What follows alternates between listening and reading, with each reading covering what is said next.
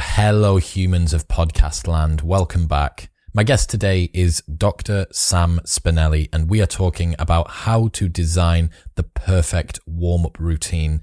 Everybody that exercises has to have some sort of warm-up routine, and having been an athlete in one form or another for 2 decades, I still don't have a clue. I didn't have a clue before I spoke to Sam about how to design my warm-up routine. So that's what we get today. What are Sam's biggest and best returning movements? How should you design the actual routine itself? What are the principles behind it? How long should it go on for? What are the specific movements you can do for upper, for lower, for squatting, for overhead work? If you're going to do stuff that's involving some internal or some external rotation, if you've got issues with your hips. Oh, this episode is so good. Sam really is a wealth of knowledge. You should definitely check him out on Instagram as well. He's got an awesome Instagram. Obviously, if you're not into training and fitness, this episode might be a little bit dry for you, but thankfully, there's 161 other episodes that you can go and tune into.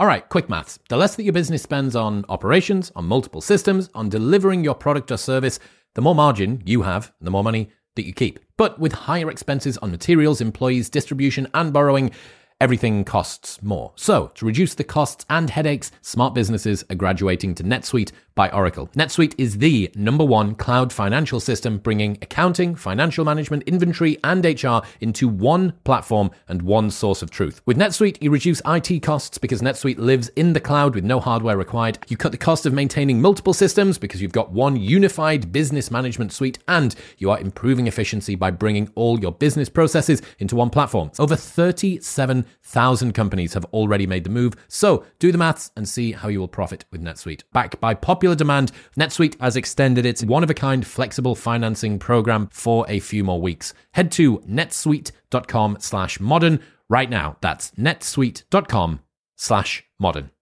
This episode is brought to you by Crafted London. Finding men's jewellery that doesn't suck is very difficult, and Crafted London have nailed it. They are the #1 men's jewellery company worldwide. They're sweatproof, waterproof, heatproof, and gym-proof. They've got custom designs in gold and silver, necklaces, chains, pendants, bracelets, rings, and earrings. If you've seen me on any of the big cinema episodes on YouTube wearing a necklace, it will always be from Crafted. I absolutely love it. It works with formal wear, casual wear, whether it's daytime or nighttime.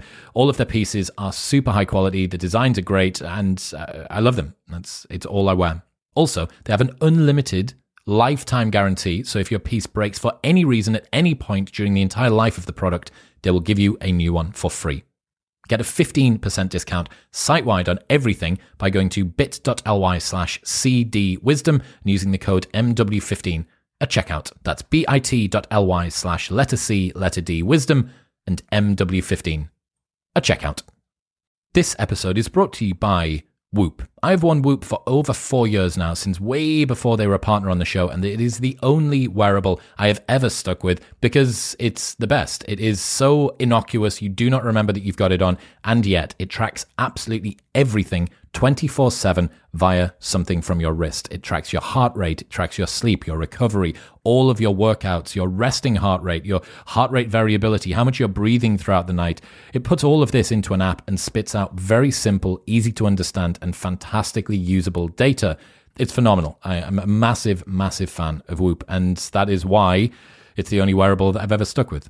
You can join for free, pay nothing for the brand new Whoop 4.0 strap, plus you get your first month for free, and there's a 30-day money-back guarantee. So you can buy it for free, try it for free, and if you do not like it, after 29 days, they will give you your money back. Head to join.whoop.com/modernwisdom. That's join.whoop.com/modernwisdom. But for now, we're learning how to warm up with Dr. Sam Spinelli.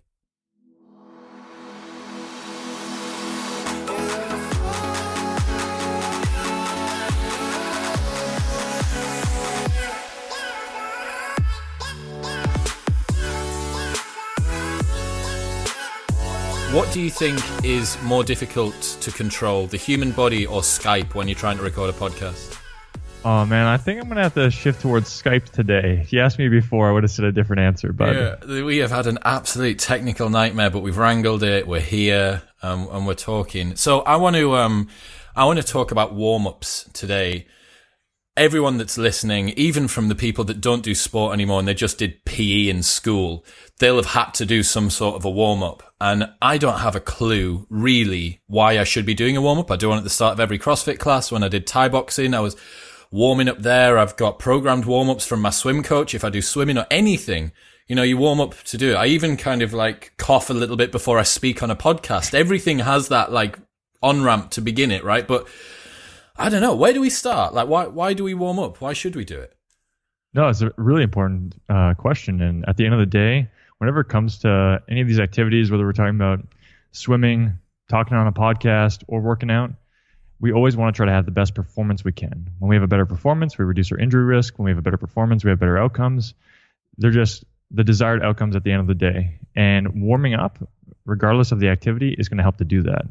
If you look at pretty much any high-level activity, people do this where they progress in certain ways, and they build up into the activity so that they can then perform at their peak when they're doing the actual activity. And if you don't have that progression into it, then you're just going to be going from cold to into it. Like, you have an increased risk of injury. You are going to have a poor performance. There's just tons of negative outcomes with it. I get it. Where do we start? I'm going to do something. Let's presume, because there could be a million different warm-ups, a million different sports. But I think if we take something like CrossFit / powerlifting / a run endurance sort of thing as the broad spectrum of what we're looking at, where do we start with that? So when it comes to pretty much any major physical activity, there's going to be a few things that we want to ensure that we get. And there's basically like 3 buckets we can think of. And the first one is going to be that you legitimately need to warm up. You need to actually get physically warm. And there's a lot of reasons behind that. But at the end of the day, when we have an increase in our body temperature, we actually have a faster ability to have metabolism occur. So all of our body reactions occur through metabolism, and they're expedited so they can happen faster when we're actually physically warm. And there's a lot of chemistry behind that, but for everyone listening, you got to legitimately get warm. This also helps with like nerve conduction velocity. So when we're trying to do things that require us to be responsive, reactive, we want to be able to do that quickly, and that's going to be dependent upon how physically warm we are. And so all of these things are very heavily based upon just the simple fact of you have to get physically warm. That's so fascinating. I didn't even know that. Yeah, and that's one of the reasons why, like, you can look at different events where people relatively don't have to do like long endurance activities or anything like that. Like a high-level 100-meter sprinter, they will spend a very long time warming up at a very slow, gradual rate so that they get to a very warm state. But they do it where they don't have to like expend a lot of energy to do so. And for most people, it can be as simple as like doing a few minutes of jogging, skipping, rowing, whatever you like. Or it can be done through other things to help to achieve other tasks that we'd want in a warm-up. So then when we get into like the other characteristics of a good warm-up, we're going to be looking at other things like getting your body physically prepared to go through ranges of motion that you're going to be going through for the day. So, if we're talking about running, there's not a really crazy excursion that we have to go through. Whereas when we get into things like weightlifting, CrossFit, other lifting sports, you're going to be going through huge ranges of motion for a lot of these things. And that's where maybe doing some dynamic warm-up exercises can be really beneficial. And that also layers on the added benefit of when you do these dynamic warm-up exercises, they also get you physically warm. So they can be really beneficial for hitting 2 aspects of it. Then the third key thing that we want when we do a good warm-up is getting physically prepared neurologically for what we're about to go into. This is where you have like the idea of a steady ramp up in whatever activity you're going to do. So like if you're going to be snatching, you shouldn't just go from doing some bodyweight squats to trying to snatch 135. It's not really a great decision. Whereas, practicing the skill aspect, doing some sets, gradually working up in weight, or if you're going to be running, gradually building up an effort that you're going to be running at, and then getting into the actual activity. So essentially those are like the 3 main buckets of a good warm-up. I like it. It's cool. It seems like getting warm would probably quite easily come as a byproduct of the other 2. And I'm going to guess that priming yourself neurologically would come by potentially drilling movements, empty bar, poly bar, like hanging from a rig perhaps, or hanging from rings or whatever it might be. Yeah. that sort of stuff would start to get those neurons firing. Exactly. And those are the things that I would call like the essentials. Not necessarily what could go into being like the perfect warm-up, but the essentials of what someone would want to not screw things up. I mean, straight off the bat, I have done, and there will be people listening as well, loads of times you go in the gym, maybe it's a bit cold, especially in the UK, right? It's constantly cold. Go into the gym and you do some stretches, you get the bar out, it's overhead. Maybe you're not doing class and you just can't, I'll go do my own thing. And you start your workout. You can start your workout without sweating. So, I mean, is a good heuristic that there's a couple of beads of sweat floating around? How hot's hot? That is actually a great question. And so that gets into a little bit more of like, what's the actual activity you're going to do? And also the individual's ability to sweat. Because there are people that like don't easily sweat. There are some people that, they look at a gym and they start to sweat. That's me. I'm in the second camp, and there's a couple of girls in our gym who managed to come in, and their faces just look totally flawless when they're finished. Whereas, like me and some of the guys look like we've been in a fight. Yeah. And so I'm in that first camp where like if you see me sweating, it's pretty rare. Yeah. So for a lot of people, it's kind of tricky to go off like that simple heuristic of a couple beads of sweat. But if you feel cold, you've not done a sufficient job, and you should be able to like move around, feel loose, and those are like some pretty good markers. Because as we start to warm up, I talked about like all these different things of like metabolism, and one aspect is when we start to actually get physically warm, our fluids in our muscle tissue, in our blood vessels, in our fascia, they start to flow more freely between each other, and it's called this thing called the viscoelastic properties of muscles and other tissues, and actually getting physically warm allows that to happen easier. So you should feel looser just by actually getting physically warm. I get it. Okay. So where do we go next? We know that we need to have our 3 buckets. We need to be warm. We need to begin to drill some of the movements and kind of prime ourselves mechanically. Does that include like sort of static stretching to open up range? What about dynamic stretching? I had Dr. Quinn Hennock on, and he did his mobility myths, and we spoke about the vibrating foam roller and the percussion gun, and the one that's got Wi-Fi connectivity and it's got Bluetooth enabled and plays your Spotify songs and stuff like that. Like, what do I need? Yeah, I think Quinn and I are pretty similar lines. For anyone that doesn't know, Quinn and I are friends, and he was actually a mentor of mine for a long time. So I'm not against static stretching. And when we looked into a lot of the literature on it, there's some stuff that indicates that like, so if you do a challenging static stretch and then try to go into a physical activity that's very demanding, you're going to have a worse performance. We have some good information telling us that.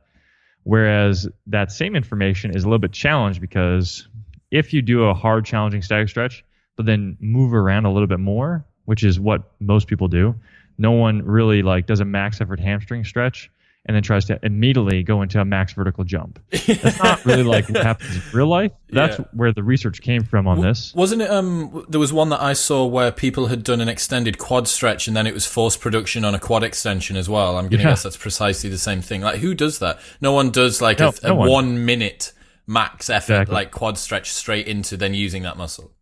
Exactly. And so that's where then we see other studies that have done like where they do like that max effort 1 minute stretch. Then they have people get up, walk around for a minute, and then do the leg extension. And those people actually don't have a significant drop in performance. What do they gain? That's another important one. They don't actually seem to gain anything. So man, honestly, that's one of the things is like people are very perseverating on like the idea that static stretching is this like magical thing, and unfortunately we don't really see anything telling us that. Like there are some arguments that static stretching can do a wide range of different things, but in most cases we can get the same benefit from other activities and get it easier and better. Like, the simplest thing of people static stretch because they think they're going to get more range of motion. Okay, well, we actually have like some pretty strong research showing us that lifting weights through a full range of motion does that, but it also does it better. So then it's like, okay, why should I static stretch? And then there's other stuff on like, okay, well, if you static stretch really, really hard, it can actually create hypertrophy. It can give you a bigger muscle, but it does it worse than lifting weights. And there's like just all these things of like, I'm not against it. If you enjoy it, go for it. But most people don't really enjoy it. Yeah. And So I did an episode since I did that one with Quinn. He was like episode number 12, I think, that I did with him. So we've done like nearly 2 million downloads since then. So there'll be a lot of people listening who didn't listen to that episode. I will link it in the show notes below. I implore you to go back and listen to Sam's peer just dispel basically everything that you've ever done as part of a mobility routine. But yeah, he essentially said that people use static overhead stretch, let's say typically with a poly bar, so that they can open up their shoulders to get into a snatch.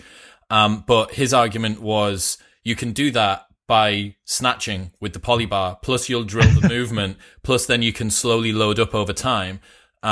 We spoke about kind of some tenuous information about activating the parasympathetic nervous system and kind of getting people into their body.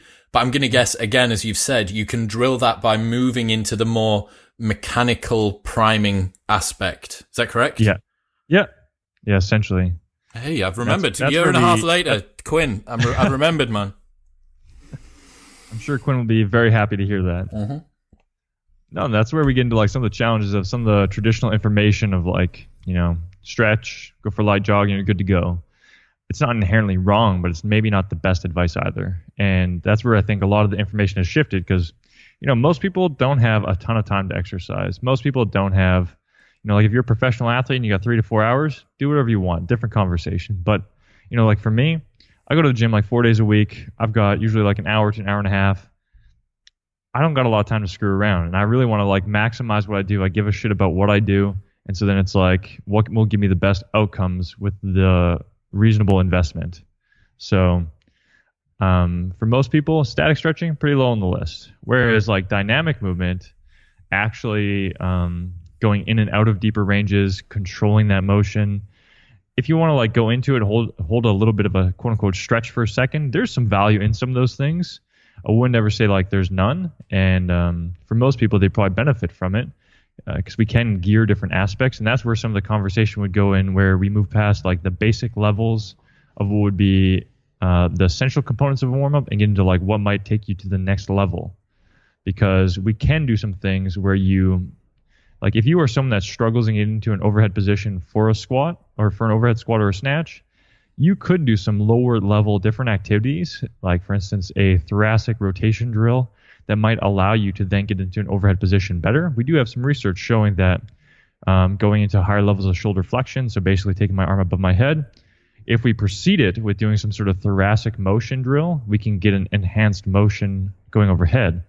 So now you wouldn't necessarily get that by just snatching, but you could get that through doing a dynamic stretch first and then snatching. And that's where it comes into like the individual variation that people have and what they need.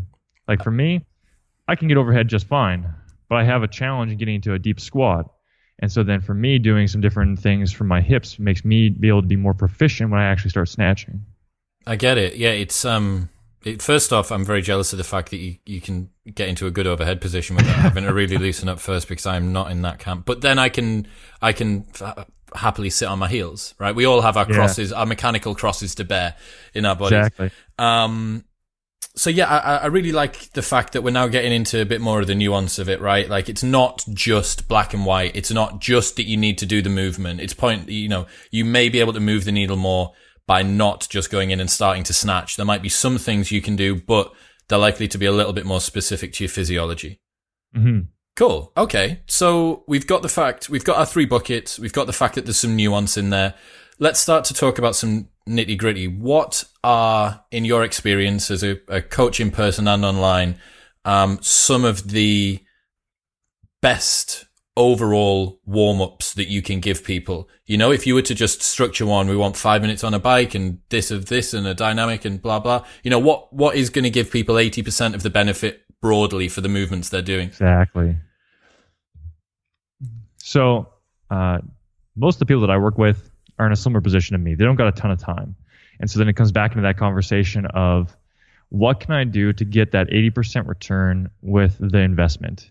And for most of those people, it's going to be, I'm going to pick 4 to 5 different movements that has them moving through a different range of motion that they can do relatively moderate pace. And then that will achieve the first bucket of getting them warm. It'll achieve the second bucket of getting them through these deeper ranges. It won't necessarily get them primed up from the neurological standpoint, because we'll get into that in a second. But the other benefit that it does is it'll target those limitations that they often have. So for the majority of people, picking something like a thoracic mobility drill, because most people do generally have a limitation in their thoracic extension, which is going to impact their shoulder flexion. So if anyone is doing some sort of exercise with their arms past their shoulder and going overhead, which is like the majority of people, like if you're doing a strict press, push press, incline bench press even, like any of these things, having improved shoulder flexion is going to be easier from doing that.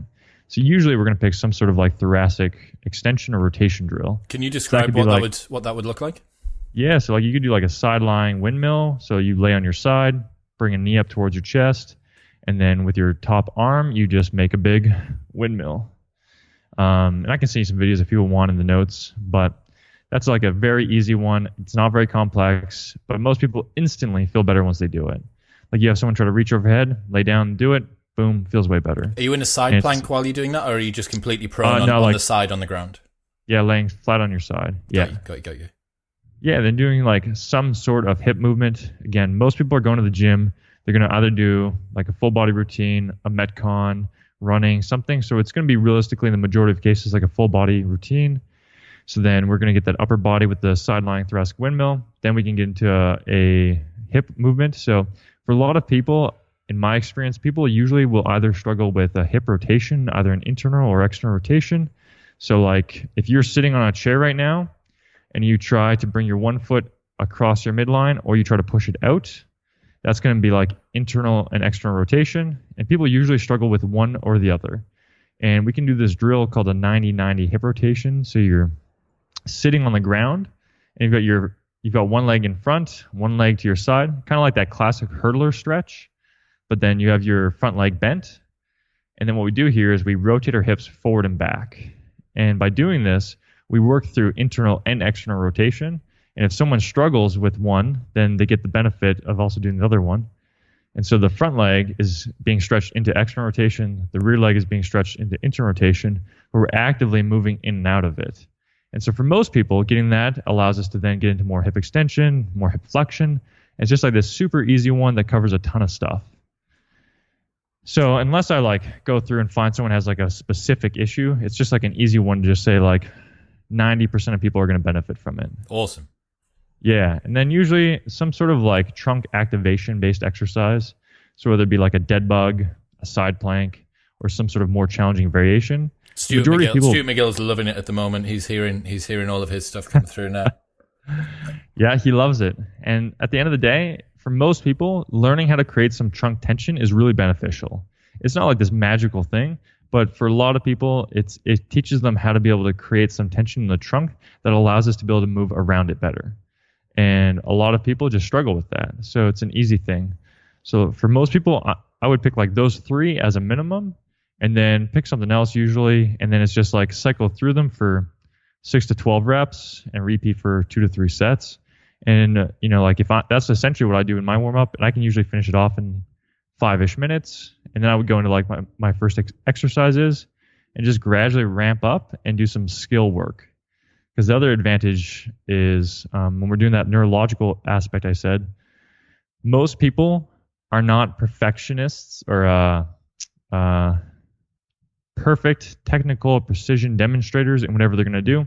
Like if you are a weightlifter, you probably aren't fantastic at snatching. You're probably okay, but you're probably not fantastic. If you're a runner, you're probably not fantastic at running. You're probably okay. And so doing like 5 minutes of some technical skill work, it doesn't have to be done slow. It can actually be done relatively at a fast pace. You're just trying to be working on improving your precision with it so that as you get into your lifting, not only are you now warm, not only have you now improved your neurological efficiency, but now hopefully over time, you're going to be more technically proficient.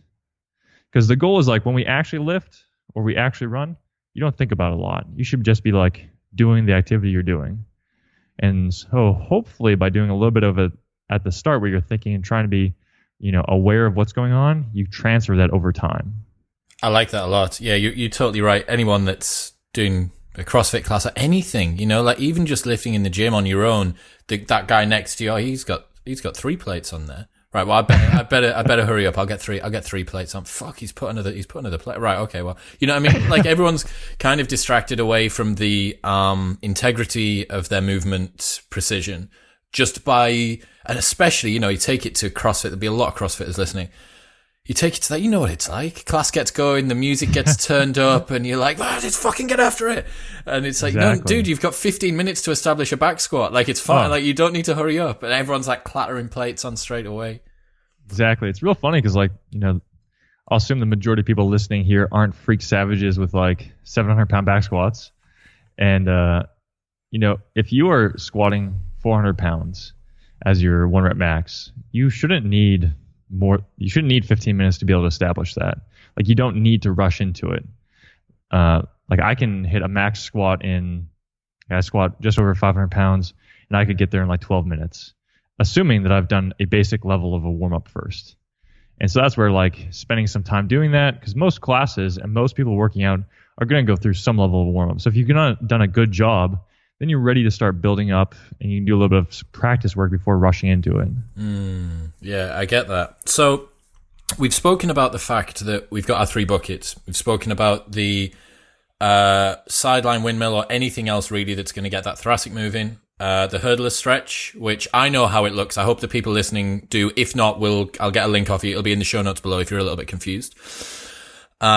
What about cardio? Should I not be on an assault bike? What about a rower or a C2? Like pretty much all of our warm-ups make us go for a run or sit on a bike or whatever before. What's your thoughts there?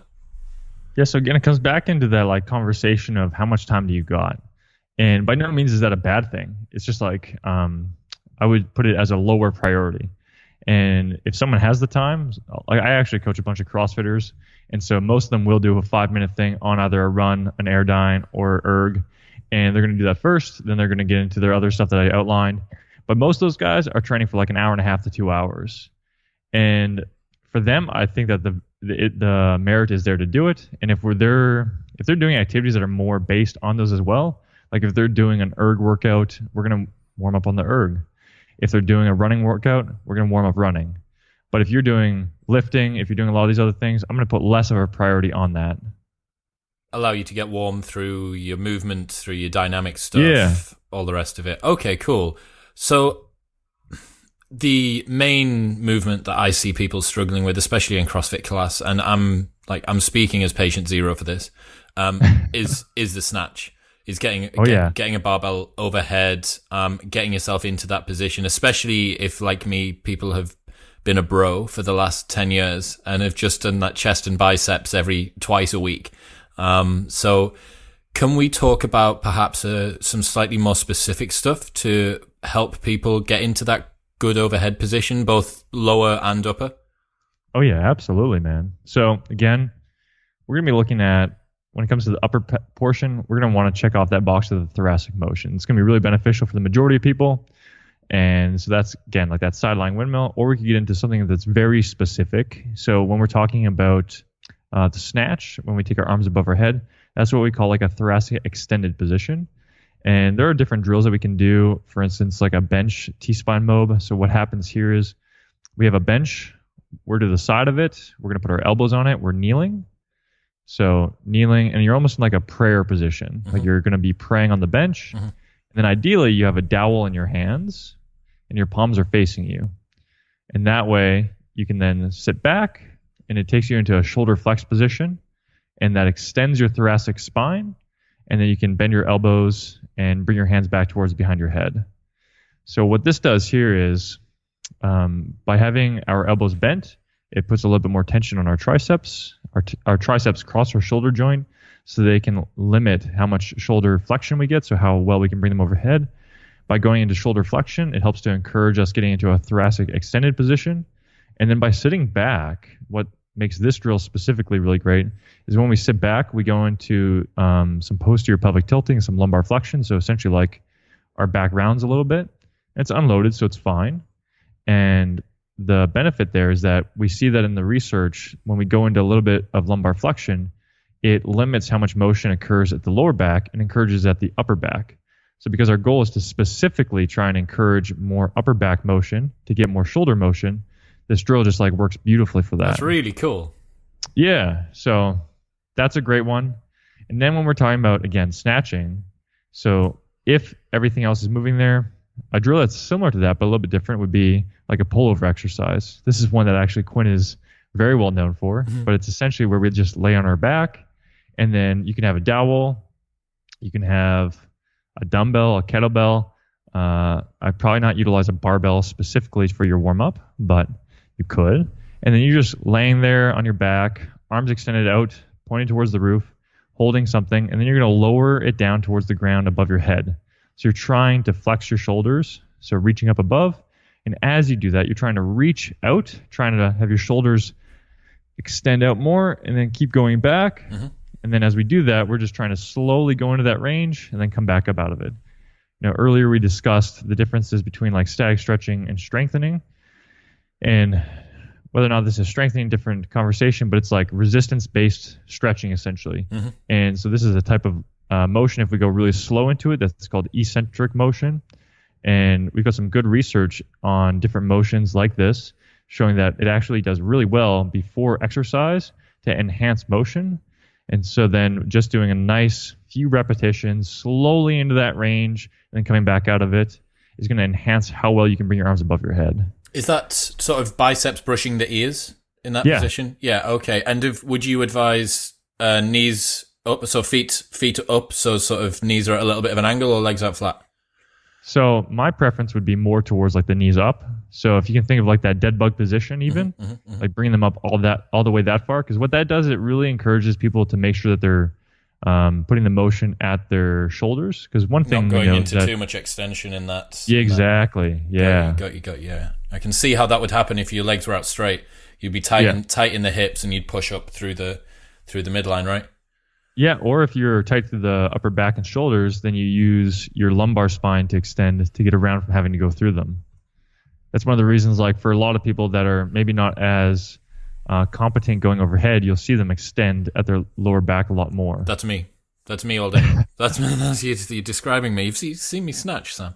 I think it's some videos. Yeah. Okay, so we've got ourselves in with that. I've just noticed there's something that I meant to bring up. What about PNF? Is there a place for PNF, and can you describe what that is? Yeah, so for anyone that doesn't know, PNF is a really fancy term. It's originally from a company that like formulated it, and it's called proprioceptive neuromuscular facilitation. And it's nothing special. Sorry, PNF. I love it. Yeah, like theoretically, there's a lot of like mechanisms that they talk about, and like in physio school, they give you like all these different terminologies to memorize about PNF, and then you get into the real world, you start to see how like these different theories about it actually just like match up with basic levels of resistance exercise, and then you see how a lot of the different components of the motions just like again align up when you do good things. Like if you go slowly into a motion like an eccentric stretch that we just talked about, when we're looking at these different things, it essentially just like doesn't show up to be anything special. And the terminologies make it sound cool, and some of the stuff and the rationale they say sounds fantastic when they start talking about, reciprocal inhibition, all these different terminologies that they start throwing at you. I want that. But most of the time, it's just like that's shit that we get when we just lift weights anyways. Yeah. And I think that's like a really common thing in like the physio, chiropractic, and like all the rehab world. Is essentially like make things sound more complicated, and that means that it's actually way better. And it's like a big load of bullshit. Yeah, yeah. Super frustrating to me. Yeah, I bet it is. It's like that signaling, right? It's like, look at my technical expertise. I'm using this word which sounds so convoluted. I mean, you don't need to worry. Don't worry about the technical readduction inhibition or whatever it is. Like, you don't need to worry about that.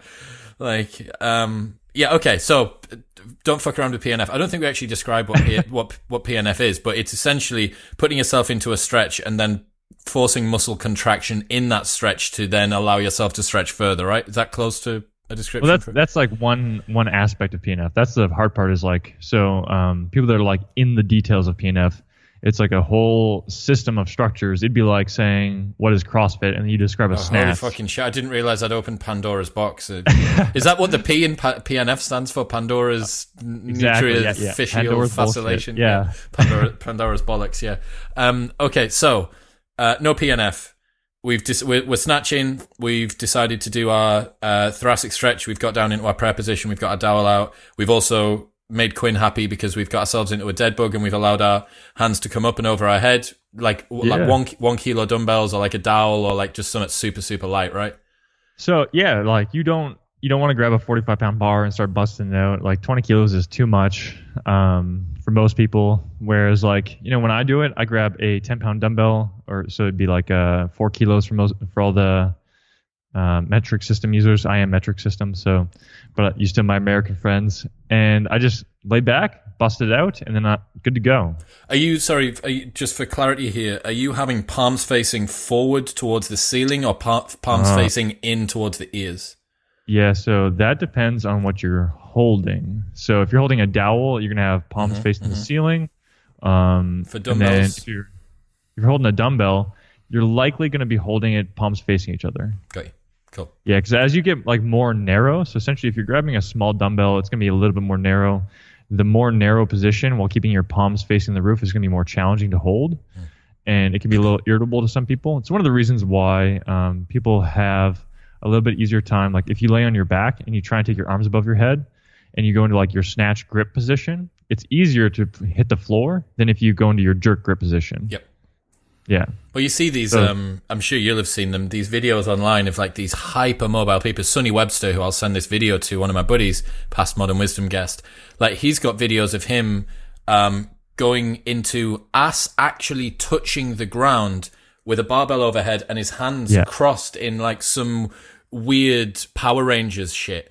It's like...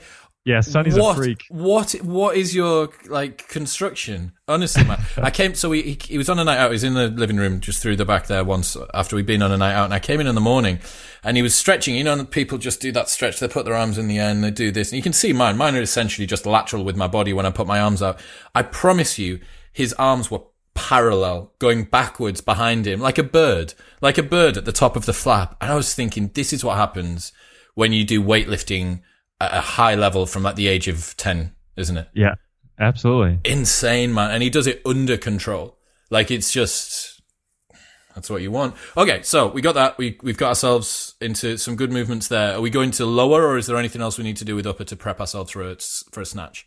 No, I think for most people, they're good to go like at that point. And then when we're getting into the lower body stuff, again, like that 90-90 motion, so like similar to that hurdler position, that's going to be a good starting point. And then after that, maybe some sort of ankle motion exercise. So similar to the shoulder flexion one where we're laying on our back and then pulling the dumbbell overhead. That's an eccentric based stretch. I think doing something similar to that for the calf is really beneficial. So most people are going to struggle with having their knee go forward. And when your knee goes forward, it allows you to stay more upright, which is really beneficial in a snatch. It's really beneficial in most activities. But again, people struggle with that. And getting some sort of like deeper calf raise type exercise done first can usually allow for that.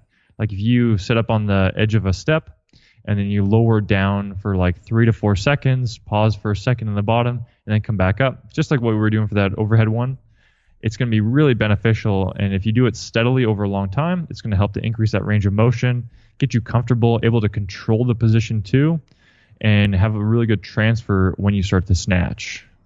Is that 1 foot, 1 leg at a time, or both together? The biggest deterring there for 1 foot versus 2 foot, I would say, is like how strong the person is. Because if you can't like really get out of a one-legged one very well, you probably just want to do 2 feet. Mm-hmm. Man, I think a lot of people don't realize how weak their calves are. As a physio who does a lot of work with different people, like I work with a lot of runners and triathletes, and they come in and I make them like bust out legitimately good quality calf raises. They're often quite shocked at how weak they are. Especially as people who use them all the time, right? They're using the calves every day. Yeah, that's interesting. Okay, so we've got that. We've got ourselves. I think that's if I was to do survey of what movement do you struggle with, I think snatch might be number one. But why don't we do a couple of bonus rounds? What else? Sure. What else do you find people coming to you and saying, "Hey Sam, I need a warm up for this movement"? What are some of the common requests? Yeah, a deadlift is a pretty common one, and I think when we're looking at things that are different from the snatch, like a squat, I'm gonna probably do a lot of similar things as what we just outlined for the snatch. Similar kind of requirements. Clean, other than the aspect of the front rack, which a lot of people do struggle with, and we could talk about. Like getting into the bottom position of the clean is going to be similar from the hip standpoint, but there's going to be a little bit different aspect for the front rack. And then otherwise, the deadlift is a pretty different one because we have like a much higher demand on being able to get deep into the hips. Because if you're doing a good job, like you're not squatting the weight, whereas you're going to be keeping your legs more extended and then hinging at the hips to a higher degree.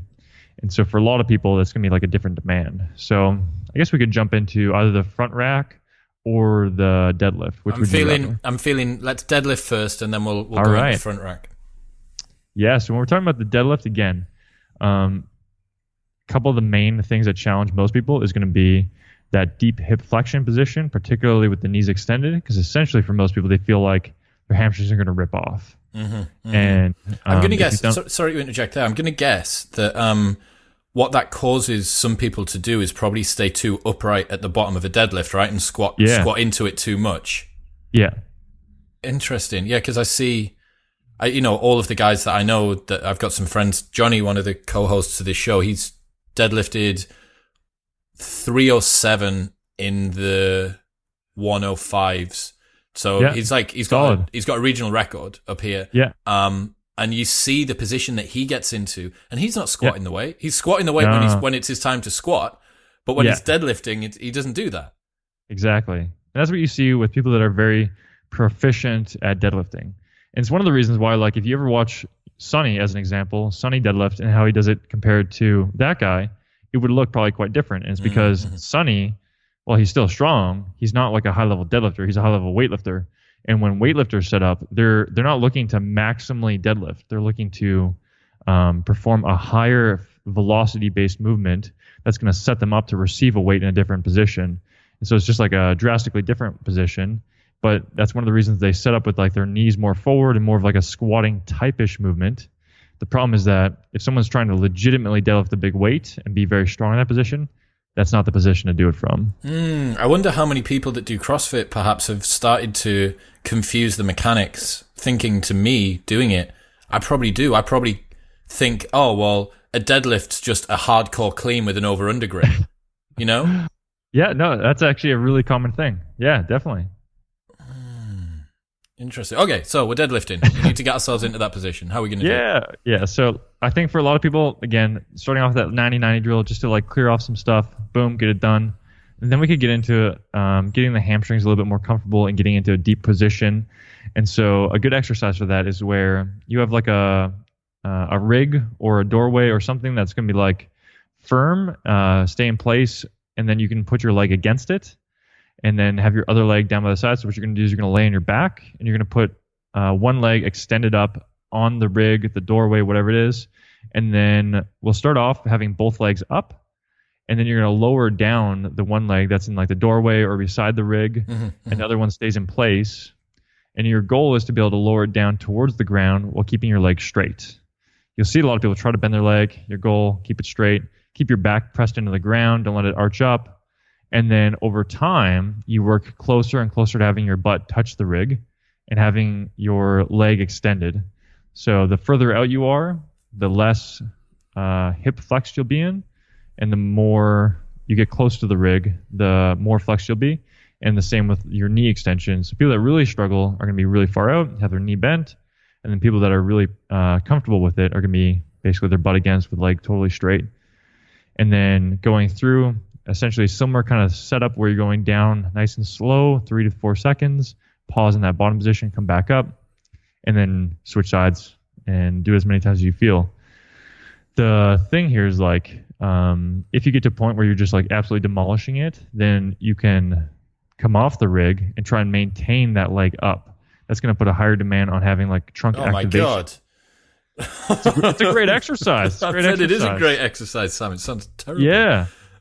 So I think for a lot of people doing that 90-90 position, doing that, and then doing some sort of like lat-based activation exercise.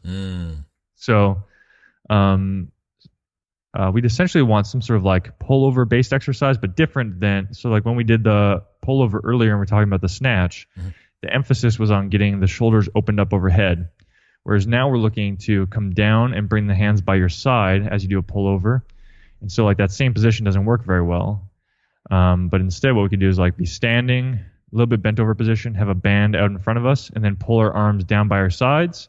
So it's like you're trying to sweep your hands back by your side. Have we looped the band around a rig here, or is it literally just between our hands? I would loop it around the rig. Okay, around the rig, and we're just pulling down and Exactly. Got you. Yeah.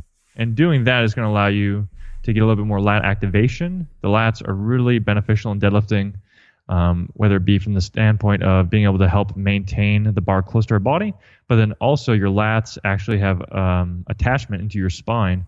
And so when they have a higher level of attachment, we can create more stability around the spine. We're focusing on driving those shoulders down towards the ground, right? Exactly. Yeah. And for everyone deadlifting, don't pull your shoulder blades back, pull them down. Okay. Why is that? Well, so if you think about physics, when we do a deadlift, we want to reduce the range of motion. So we want to have to move the bar as little as we need to. And if you have your arms in place and you pull your shoulders back, it actually increases the relative length because now your chest is closer to the ground. And you still have to move the bar the same distance. Whereas if you put your shoulder blades down, it'll relatively decrease the length that you have to move. And the other benefit is that actually increases your lat activation, whereas pulling them back does not. Got you. I once got red pilled on what low bar squatting means by Johnny, and he was telling me about, is it moment force arm? Is that what it's called? Yeah, it's called a moment arm. Yeah. Moment arm. Yeah. He fully red pilled me one day about that, and I was like, okay, no worries, man. Right, we're gonna either front squat or we're gonna prep for our clean. How we sorting out our front rack? So I think doing like a thoracic rotation or extension drill, kind of like those ones we discussed earlier, so either the sideline windmill or the bench mob, those are two great options to start off with. But then things get different because we're not going overhead really. And so instead, what a lot of people complain about with the front rack is having like wrist discomfort. So a lot of people will like complain, grab their wrist, say that's bothersome. And it's because like at the end of the day, it does require you to get into a decent amount of wrist extension. The difference though is that for people that usually don't complain about it, they usually have pretty good shoulder external rotation. And if you think about it, like when I'm in this position, this is where my arm can set up. I have to really extend my wrist hard back if I can't rotate outwards very well, but if I can rotate out really well, and then I don't have to extend my wrist as much. That's where if you ever see like a video of Klokov doing a push press or any kind of position like that, the dude has almost a straight wrist. And so like his wrist is not extended, but he has like such good external rotation that he's able to get into that position, be very strong from there. Bro, so to interject there, Sam, I saw Body Power 2018 was when I first met Sonny, right? So 2 years ago. And we're on a stand with a full rig set up and we're doing muscle ups and like chilling out. And Sonny comes and does a little, he wasn't like booked on it, does a little presentation. And Klokov walks by and he sees him doing his circus lifting. And then so Sonny messaged him and was like, hey man, like, should we do something tomorrow? Cause he's got his Klokov brand of weights and plates and bars and stuff. And they had a big lifting platform over there. And he just replied, I can't remember what he replied, but it was like the most Russian. It was like, yes, tomorrow, strict press. And it's like, fuck. So you watch Klokov's, he put like, I think he jerked 210 from the rack. Like just like animal, absolute animal. And him and Sonny are doing stuff, and there's like a couple of videos floating around of it. That was really cool. But the man, met him, said hello, said like, I think I really like sort of what you do and blah, blah. The dude shook my hand, and I swear to God, it was like, you remember when you were a kid and you used to put on your dad's slipper and pretend to be your dad? I put my hand into his hand, I was like, there's room in here. I could sell this as real estate. Like, there's genuine square footage inside of this thing. Yeah, he's just like an absolute thick beast. Yeah, everything about him is very thick, isn't it? Yeah, even his neck, man. Actually, I want to ask you about that. Fuck it, I've wanted to ask someone for ages.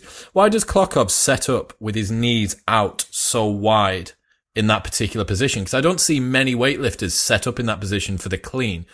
Oh, in the clean? Yeah, he does it in the snatch too, right? I'm not sure. You're talking about his bottom position? Yeah. Yeah, so it's funny because I actually set up very similar to Klokov, and it's like really common for. So I was talking about like these hip rotation things, and for individuals who have a limited hip internal rotation, it's hard to maintain your knees directly forward in front of you because you don't actually have that internal rotation.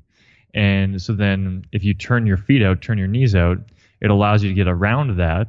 And if I've never assessed Klokov. I can't claim to have done that, but I've watched thousands of videos of him move, and you can just tell in the way that he chooses to do a lot of things that he inherently has that same issue. And it's really common in a lot of like larger males to have that limitation. And so it's just like a likely scenario for him. And you see that a lot in a lot of like Russian descended males where they have like limited hip internal rotation. So then they set it that way. That's why you see it a lot across like Ukrainian lifters, some Belarusian lifters, all these different kind of people where they have like that similar bottom position and they also squat in a similar way. Yeah, just like very different from a lot of other places. I guess girls don't know how good they've got it with a Q-shaped pelvis, do they? Maybe not. It's hard to say. Well, yeah. There's benefits and limitations in all these things, right? They've got the pain of childbirth, but they've got the benefit of a deep squat, like, throughout life. So, yeah. Pluses and minuses. Okay, so we've got we're talking about front rack. We've talked about that external rotation. What are we doing for it? So a good one is going to be simple. Simple is fantastic, especially we're talking online. No one's going to understand when I give a complicated exercise. So simple thing, you're going to lay on your back.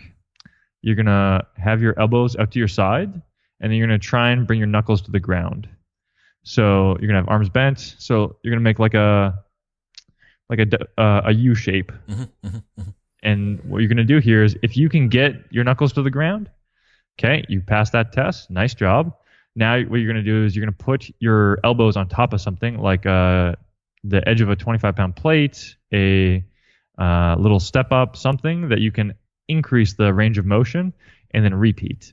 And then you can hold on to like a 2.5-pound plate, a 5-pound plate, something relatively light. That's just going to help to pull you back into that range, sort of like the shoulder flexion exercise, and just slowly go back, then come back out of it.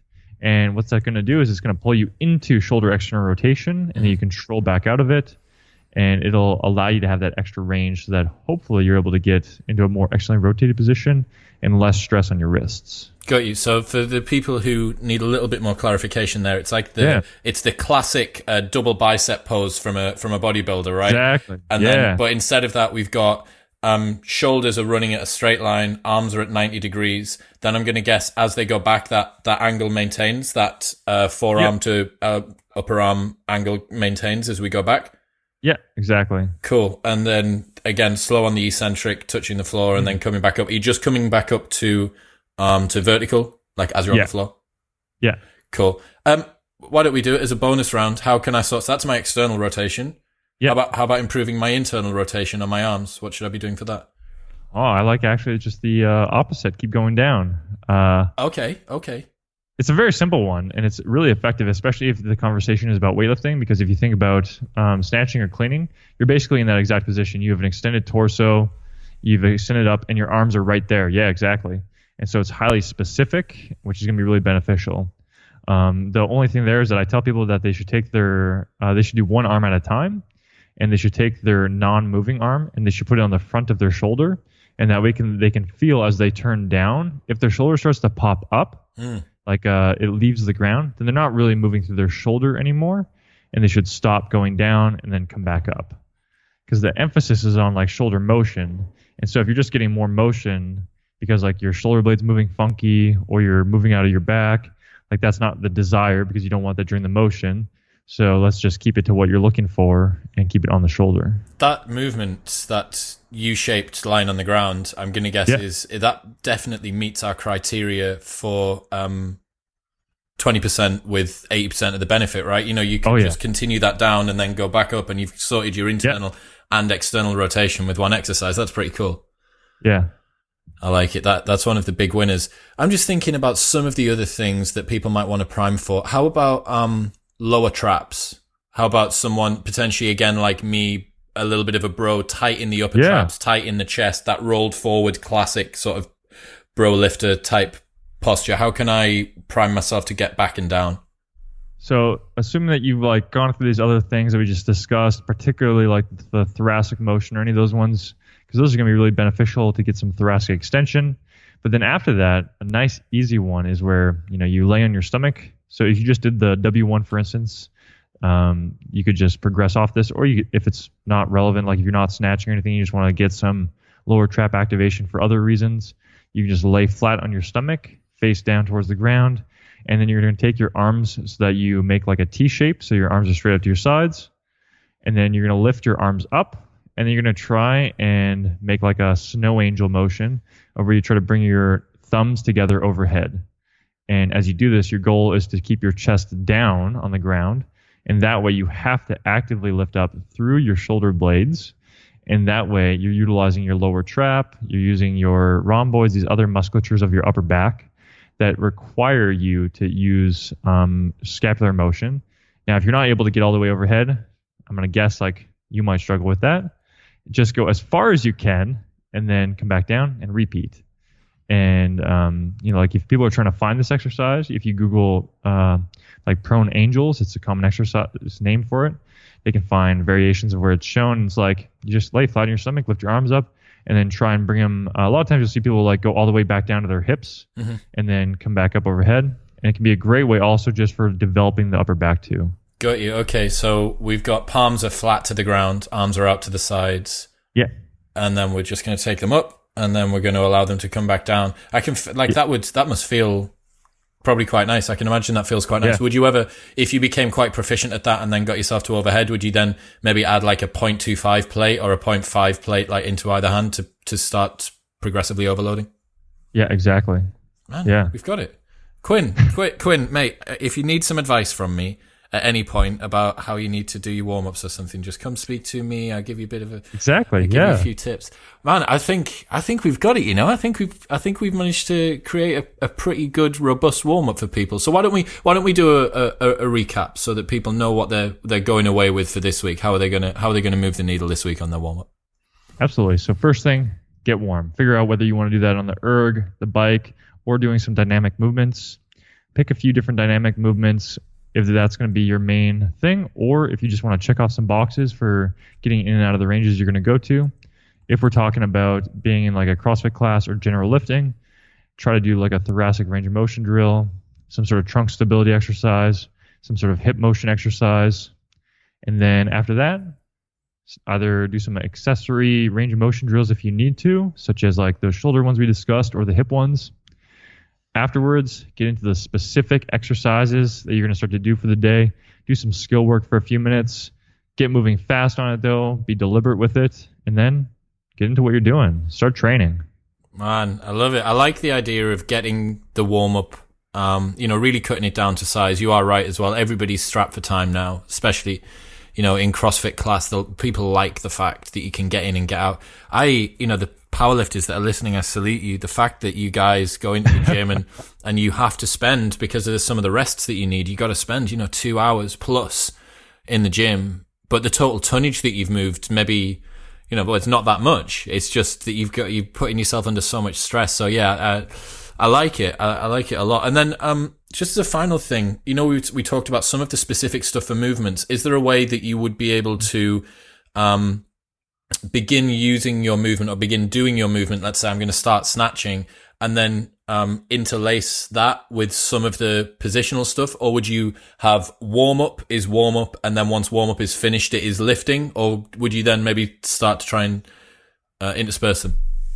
So, like, I'm a big fan of people doing something active in between their warm-up sets. So, like, if you are doing technical skill work or just like light snatching and those kinds of things, doing one of the range of motion type exercises in between sets, particularly if it's one that you find really beneficial to you, because then it helps to ingrain it even better.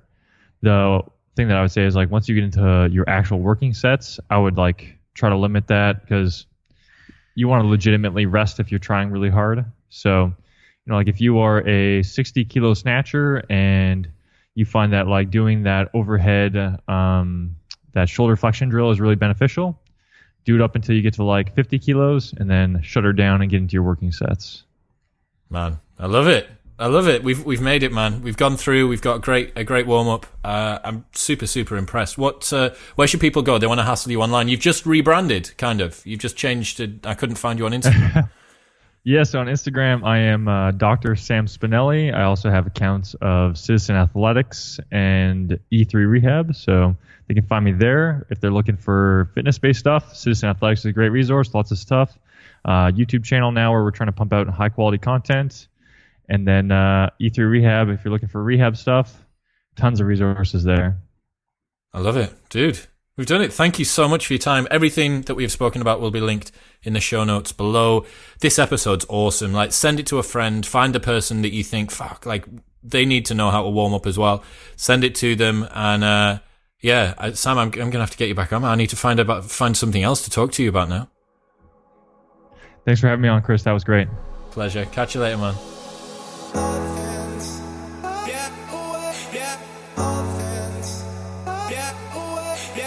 Thank you very much for tuning in. If you enjoyed the episode, please share it with a friend. It would make me very happy indeed. Don't forget, if you've got any questions or comments or feedback, feel free to message me at ChrisWillX on all social media. But for now, goodbye, friends.